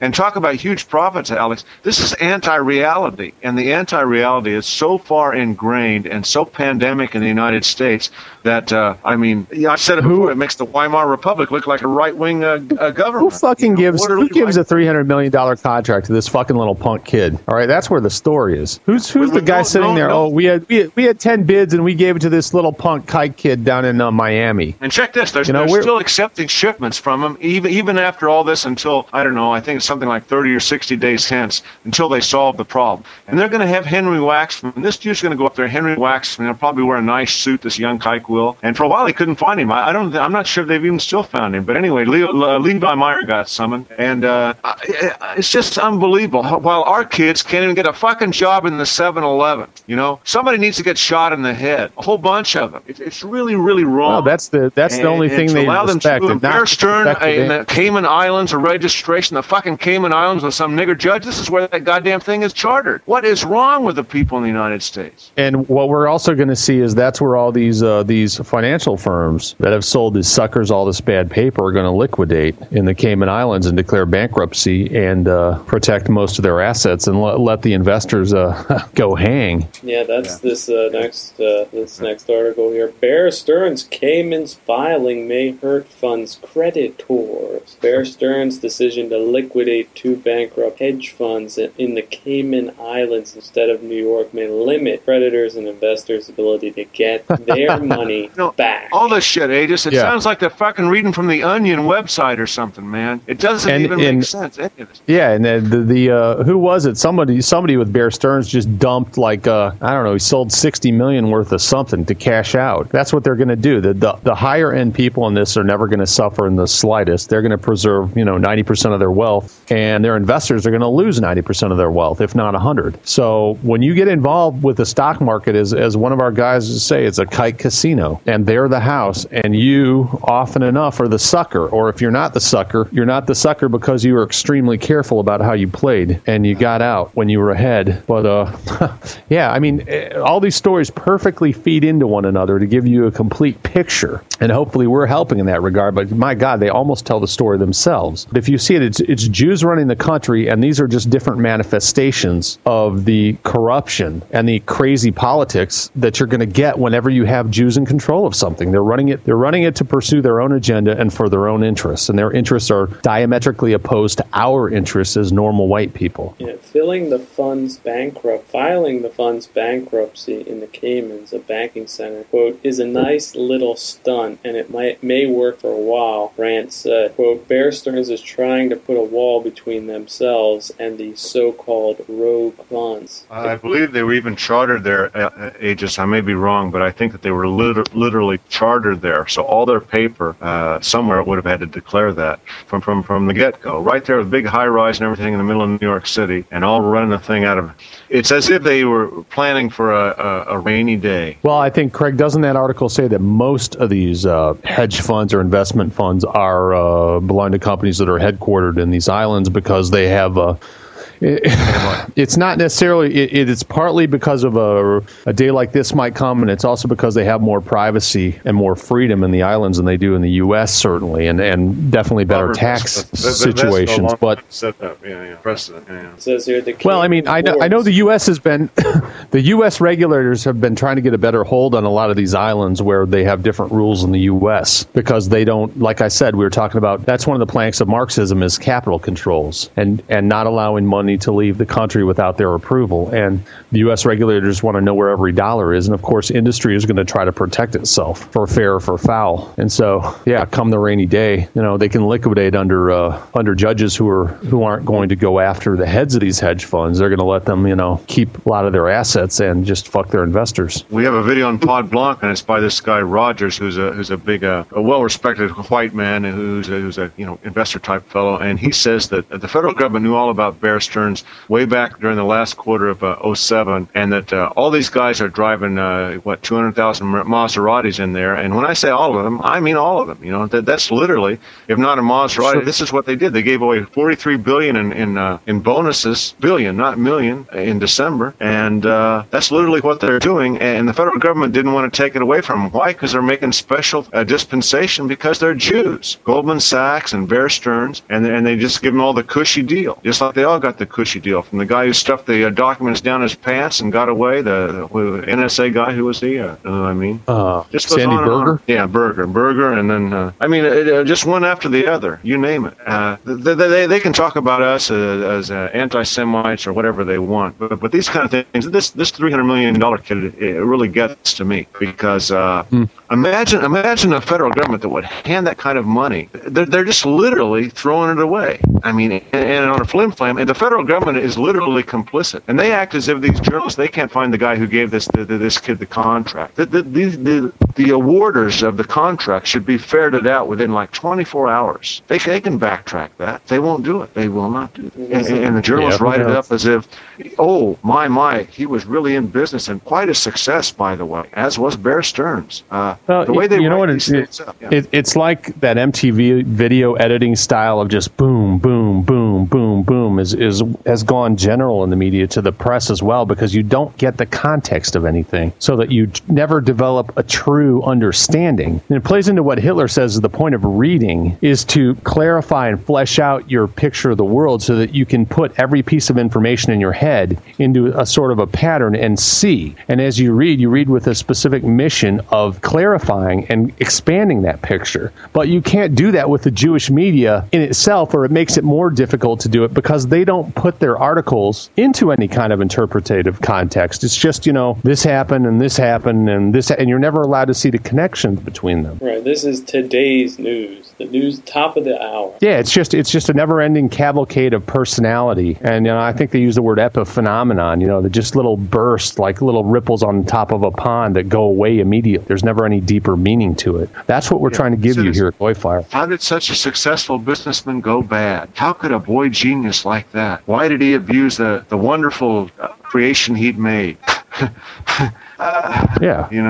I hope some Iraq veterans come back, some whites, and change things. A few IEDs, not more than a few thousand of them. Yeah, there's nothing like having to defend yourself against a couple of mujahideen and your weapon misfires or jams because you got Albanian ammo in your clip. And not Albanian ammo from 2000. It's like from 1962 or something. Yeah. I mean, think about that. I saw the picture. Some of it literally had mold on it, rust and mold and corrosion. Albania's never been noted for the high quality of its manufactured goods. I'm not sure Albanians manufacture anything. Yeah, really. Chinese. Yeah, old Chinese. So they got it from the Chi-Coms 40, 50 years ago. And the 120, the Masur, I want to tell everybody, the Masur, don't worry about the Kike Masur.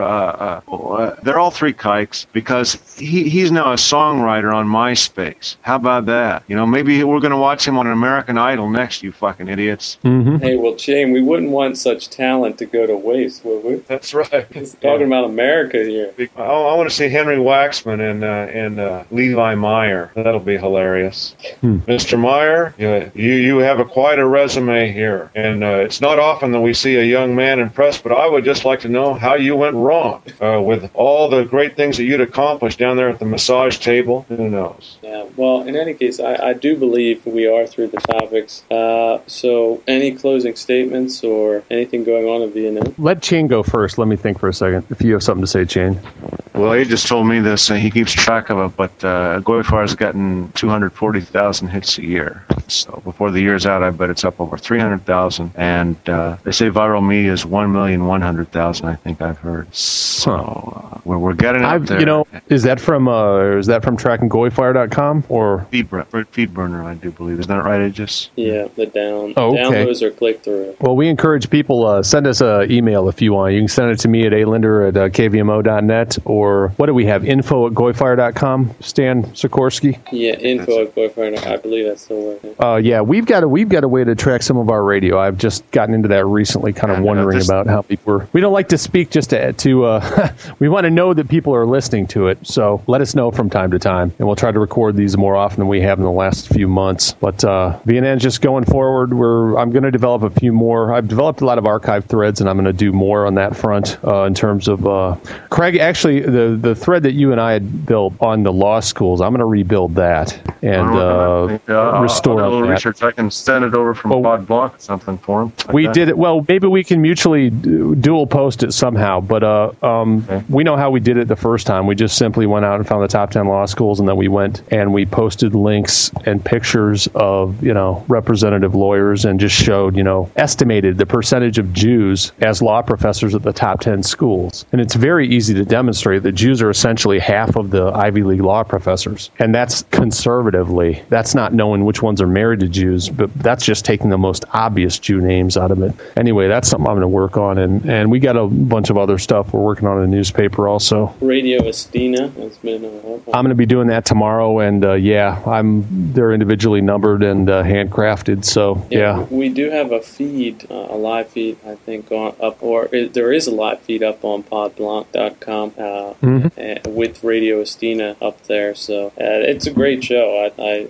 You really go into your professorial depth, so you can really. Well, I think there's a lack of Aryan State University education, and just we go into it some on this show. We try to give you the fuller context. Well, that's more overtly just lecturing out of different books by the wisest people out there, and trying to figure out what's actually going on in this world, and it's stuff you will not get in any university, that's for sure. So there's a crying need for all that education that you can possibly come up with. And part part of it is like what Shane has put together, and you guys have done at podblanc.com, putting together existing material like videos of the first Americans. And this has to be used to reteach people the truth about their origins. We say that we need to come together as whites. Well, what's the background on that? Who are we? Where did we come from? Well, all of that stuff, bits and pieces of it are here and there around the internet, but it's not really put together by anybody. And that's what, you guys have done with various videos of the first Americans. And I've got that archived at VNN, and there needs to be a lot more of that across the whole range of our history. So, but we have to dissuade people from their Jewish Slavishness that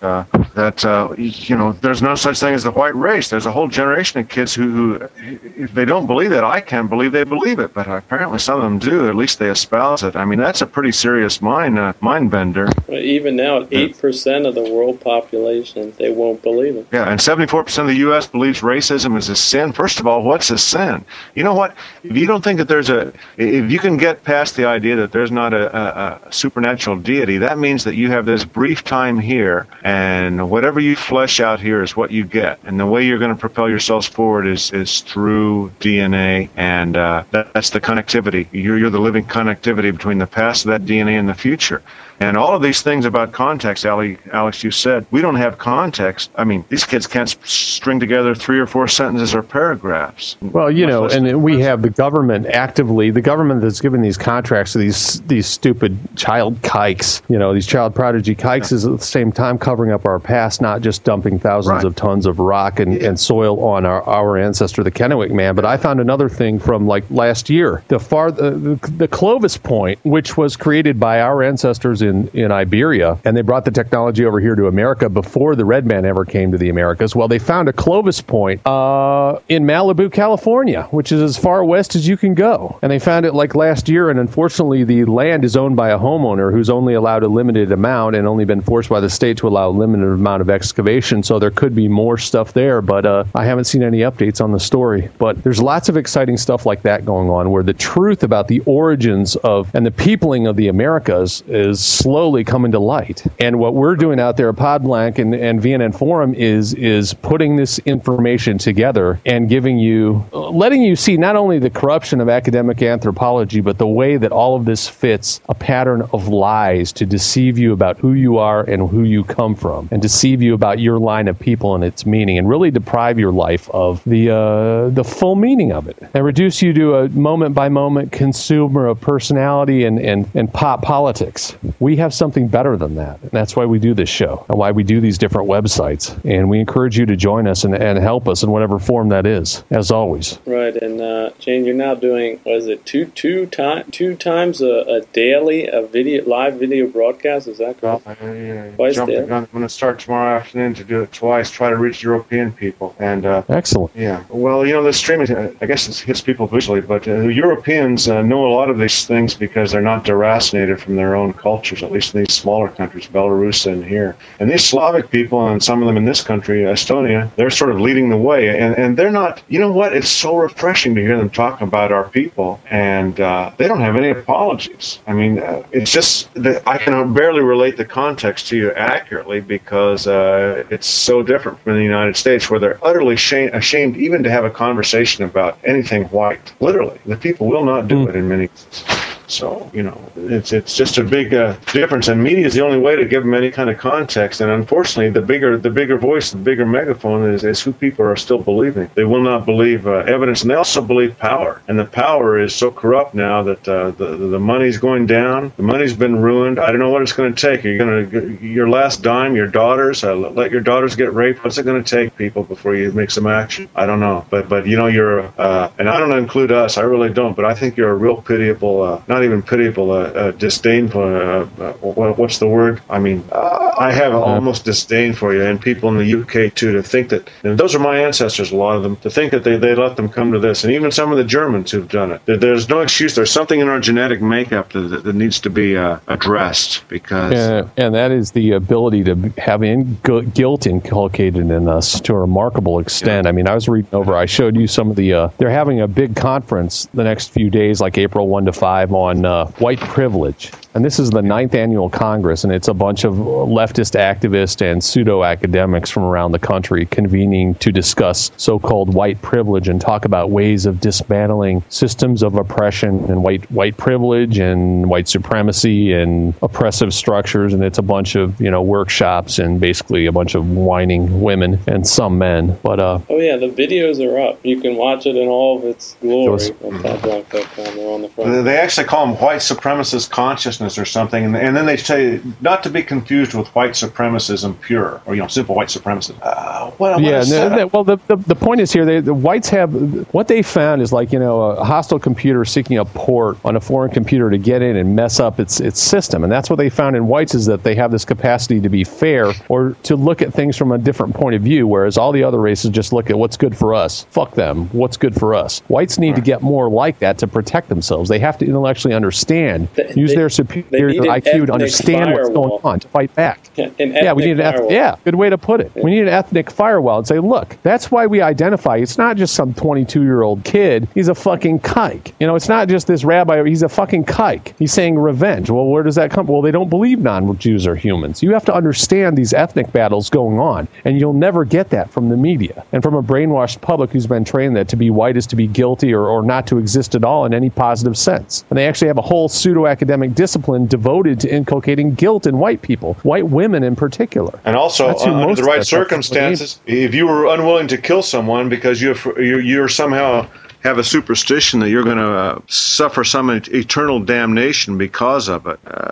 This is a weakness too. You're a sinner or you're immoral if you generalize based on behavior that you observe in the world. It's never immoral to use your brain to figure things out, and yet that's what these whites have been trained. And you see it I see it in I read this stuff pretty extensively last night, and the woman is. I learned that I shouldn't immediately shut down my feelings, like she would have an inadvertent natural reaction to say nigger behavior. And being a good white woman, she was trained to shut it down. So they're trying to reteach her no, you shouldn't just shut down your racist feeling. You should take it out and use it as a chance to learn, but not learn the obvious thing like, yeah, you're right. You are correctly seeing what's going on and responding to it, but to unlearn your racism and linger on it and reinterpret it correctly in line with their orthodoxy. Right. Another technique they used, I was watching on the film that was up on PodBlanc.com, was they started with a confession of a white woman. Said, I did think about it, and at the end of the day, if I had a choice, I would choose to be white. And so they took this natural, honest inclination of hers and turned it into a bad thing, as if she didn't lose all her marbles then. Yeah, it was this self-admission that she was a racist, and therefore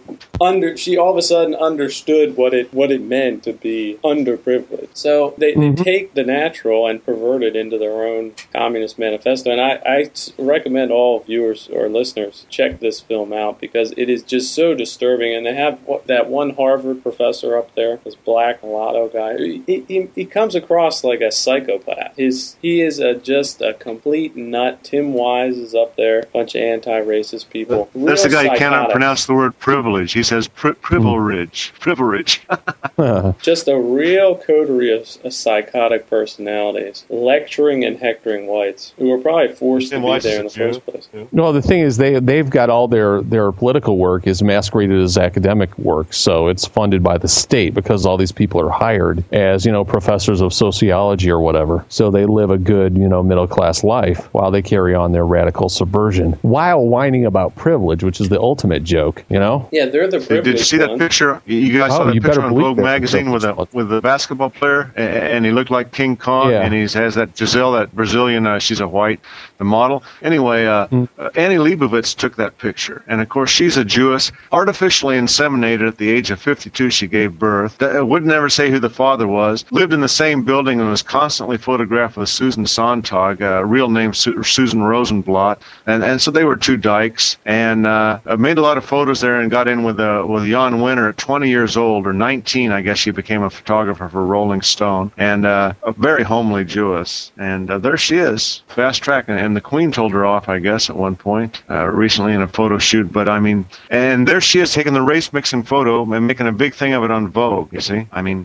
Yeah, the gorilla and the white damsel. Yeah, that's right. And if people think we're making captiousness out of it or something, or somehow being having some sort of, what do they call it, medicalization of dissent, like the Soviet Jews called it, medicalization of dissent. That's what we are. Crazy. Yeah. And we cite case after case after case, and then people say, oh, it's anecdotal. Could be white, too. So all these people who don't think like that, I hope I live long enough to see the day when some of them just get murdered. When they say, you know what, we're in a war now. We're in a civil war. You either get with the program or you know what, whoever's got the more armaments is going to pop you. And if there's civil disorder in the United States, that's what happens to societies. It didn't happen in the Soviet Union, but the Soviet Unions, I think those people had their heads screwed on better because of long-term scientific and civic education. But these kids in the United States, the ones 30 and below in general, they're cooked puppies. They cannot reason, by and large. They've been taught that reasoning is immoral. They've reached the conclusion that any kind of generalization is evil, just like they think racism is a sin. I mean, racism is a generalization from behavior, and they've been taught to disregard all generalizations. Yeah, well, Shane,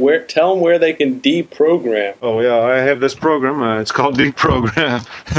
It's not Ebonics for all you wiggers out there. It's Deprogram. That's what we want to do. And I got the idea from Aegis, actually, because he was running a live magazine on Mogulus, a live magazine of videos, you know, like a weapon magazine. I call it a magazine, and they had a big effect, like the one about the two-part one about the Israeli Supreme Court and all the Kabbalistic symbols there and all the hate symbols they have. Like the pyramid on the back of your dollar bill and all those things. It's right there on the roof. Ley lines, which are sort of witchy lines, you know, magical this, magical that. So this is a live video show called Deprogram. Yeah, that's right. I talk on live. I think I'm probably a little more calmer than I have been here this evening. I hope so. And so when is it on? What times are you live streaming? That's 5 a.m. Tallinn. I'm in Tallinn, Estonia. It's 11 p.m. on the East Coast, 10 Central, 9 Mountain, and 8 Cali Kosovo time. Okay, but it does change, so I guess people have to tune in to podblomp.com to find out the new times. But you are live streaming daily. That is correct. Yeah, it's streaming every day, and I just go up there and talk about news and everything. It's kind of like what Alex is doing on the radio, except I'm not as good as Alex, but I have to do it because I'm old, and you know what? I lived in a different I'm not America. doing it daily. Yeah, daily is a real commitment. It's good stuff, and God knows it's needed. Because I've seen over here these beautiful people, and it was how I remember the United States when I was young. I mean, my family and my cousins, and that's how it is here. And there's no reason it can't be like that again, but we have to redraw boundaries, and first we have to convince our people that we are a people, real basic stuff. It's like teaching fucking remedial kindergarten to you people. Now, I'm not talking about the white nationals who are listening. You know? Well, this is exciting. Well, we're a people. We're a people on the planet, and we're under the gun, and our numbers are dwindling. We're not replacing ourselves with a birth rate any place, no place. And we're not the source of the world's ills, just the opposite, actually, I would say. Yeah. And 8% of the world and plummeting.